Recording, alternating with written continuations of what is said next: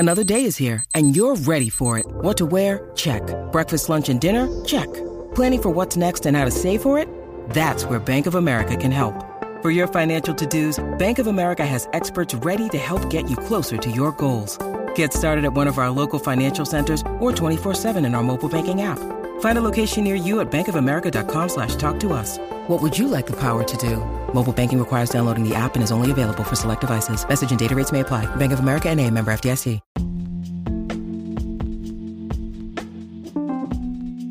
Hello, and welcome back to Heartblend Podcast. And today we're focusing on how to deal with others that may be in a bad mood. This is a part of the Getting Out of Your Funk series.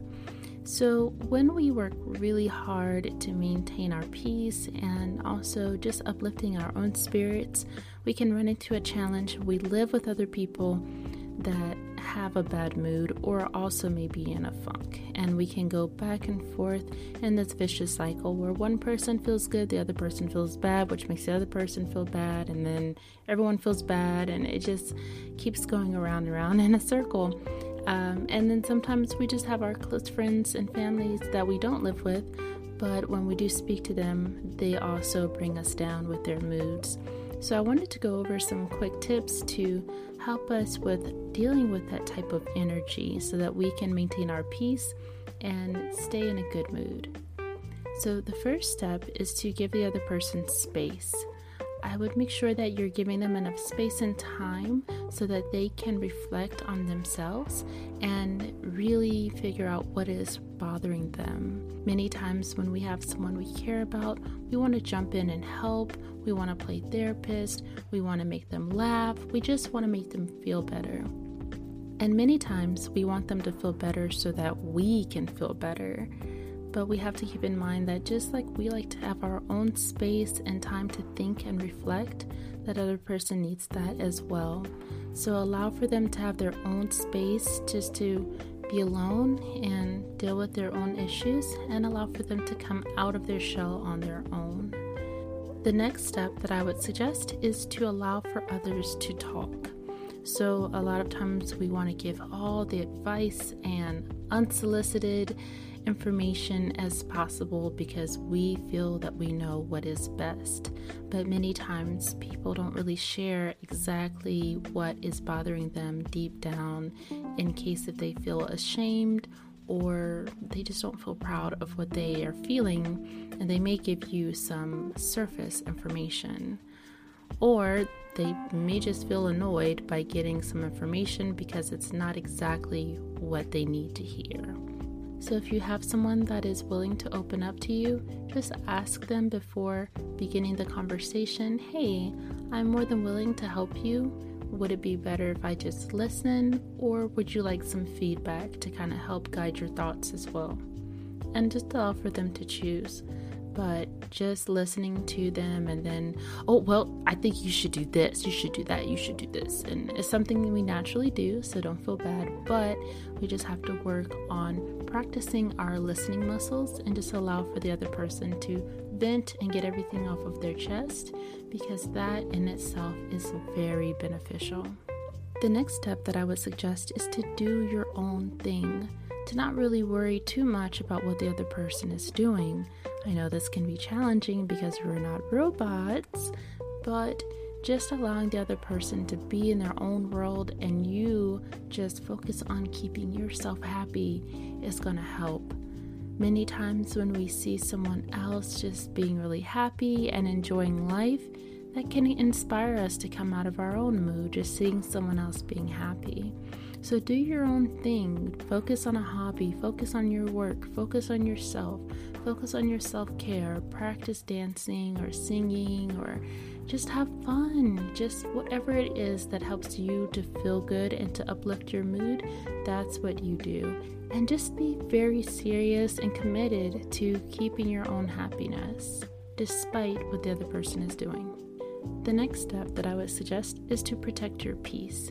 If you have someone that is constantly complaining and worrying, but they are not coming up with any solutions, and they're just kind of using you as a means to unload their negative feelings and emotions out on you, And if that is truly hindering you, it may be time to distance yourself from those types of conversations. Just say, hey, I really appreciate you coming to me, but let's table this for a little bit, and I'm going to allow for you to reflect on that. I really have a lot of other things to get to, but we can come back to this later. Protect your peace. Your peace is very important, and while the other person may be feeling better after speaking to you or behaving in whatever way it is that is maybe not the best, you are now beginning to feel affected. So make it a point to protect your peace at all costs.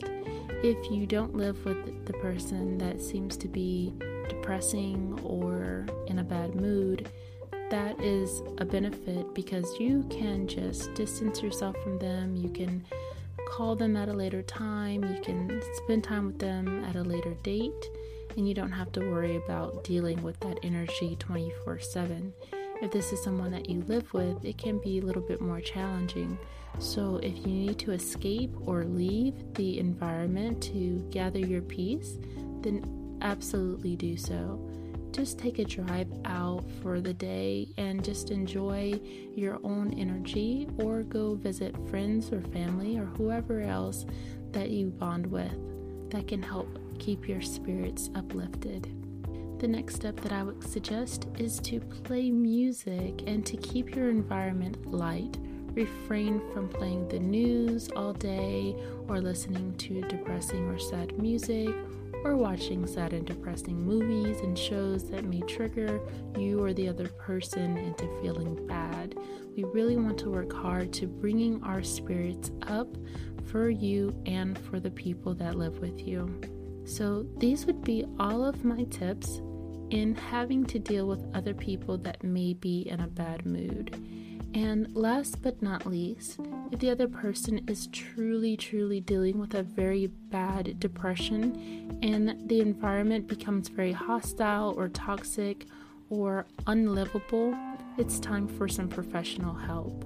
You have to do what is necessary to remove yourself from that situation or environment, or remove the other person from the environment and allow for someone to get what they need.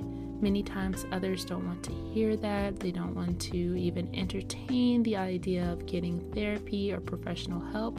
However, if it is getting to that point where there is harm to anyone, then that is extremely necessary and very important to take care of. So use your best judgment, and by all means, you can only do what you can, but don't exhaust yourself, because that other person is fully capable and accountable for their own actions and their feelings just as you are.